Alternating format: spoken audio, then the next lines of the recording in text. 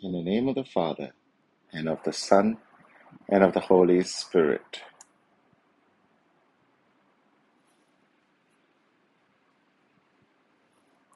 The Lord be with you. A reading from the Holy Gospel according to John. Jesus said to his disciples, I tell you most solemnly, you will be weeping and wailing while the world will rejoice. You will be sorrowful, but your sorrow will turn to joy. A woman in childbirth suffers because her time has come. But when she has given birth to the child, she forgets the suffering in her joy that a man has been born into the world. So it is with you. You are sad now, but I shall see you again, and your hearts will be full of joy. And that joy no one shall take from you. When that day comes, you will not ask me any questions. The Gospel of the Lord. Here's a familiar story about a pair of twins. If you heard it before, please bear with the retelling. For those who haven't heard it before, let me assure you that it's much funnier when told without the sanitized euphemisms. A pair of twins had radically different personalities. One was an absolute optimist, while the other was a total pessimist. The psychiatrists who were treating them placed them in two separate rooms. The pessimist was placed in a room piled high with toys. Instead of rejoicing over his little treasure trove, the boy cowered in a corner, crying and shivering. When asked, the boy explained that he was afraid that he would break the toys or injure himself.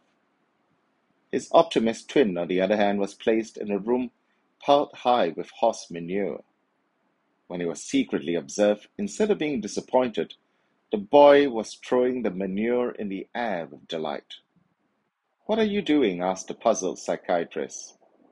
With all this manure, said the boy, there must be a pony in here somewhere. Our Lord today sounds like the pessimist. Already we are hearing so many bad and depressing news. We would have hoped that Jesus could at least lift our spirits by giving us some good news like the optimist, even if life feels like a pile of horse manure. Well, our Lord is not being pessimistic. He's just being realistic. He's preparing his disciples for his own passion and death. That would be the cause of great weeping and wailing, while the enemies of Jesus rejoice. But this would not last long.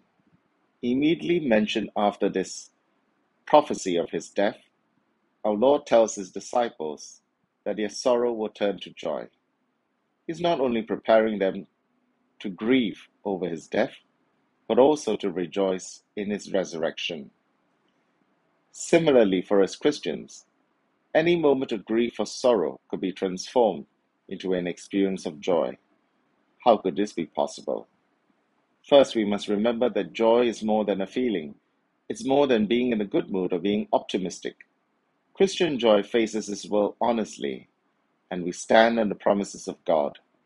The foundation of our joy is the hope of the gospel. The hope we have in Jesus because he died, rose again, and will return to make all things new. We groan and we long for redemption and restoration, and in the resurrection of Christ, we have found the answer. And it is this hope founded on the resurrection of Christ which produces joy. What the world needs is not more bad and depressing news, nor does it need to be deluded with false, optimistic, happy news, which ignores the sufferings which plague us. What the world needs from Christians is the good news of Jesus Christ. This man died for us.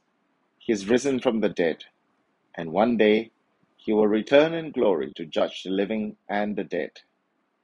The righteous will be vindicated, and the wicked punished. On that day, if we are counted among the righteous, our hearts will be full of joy.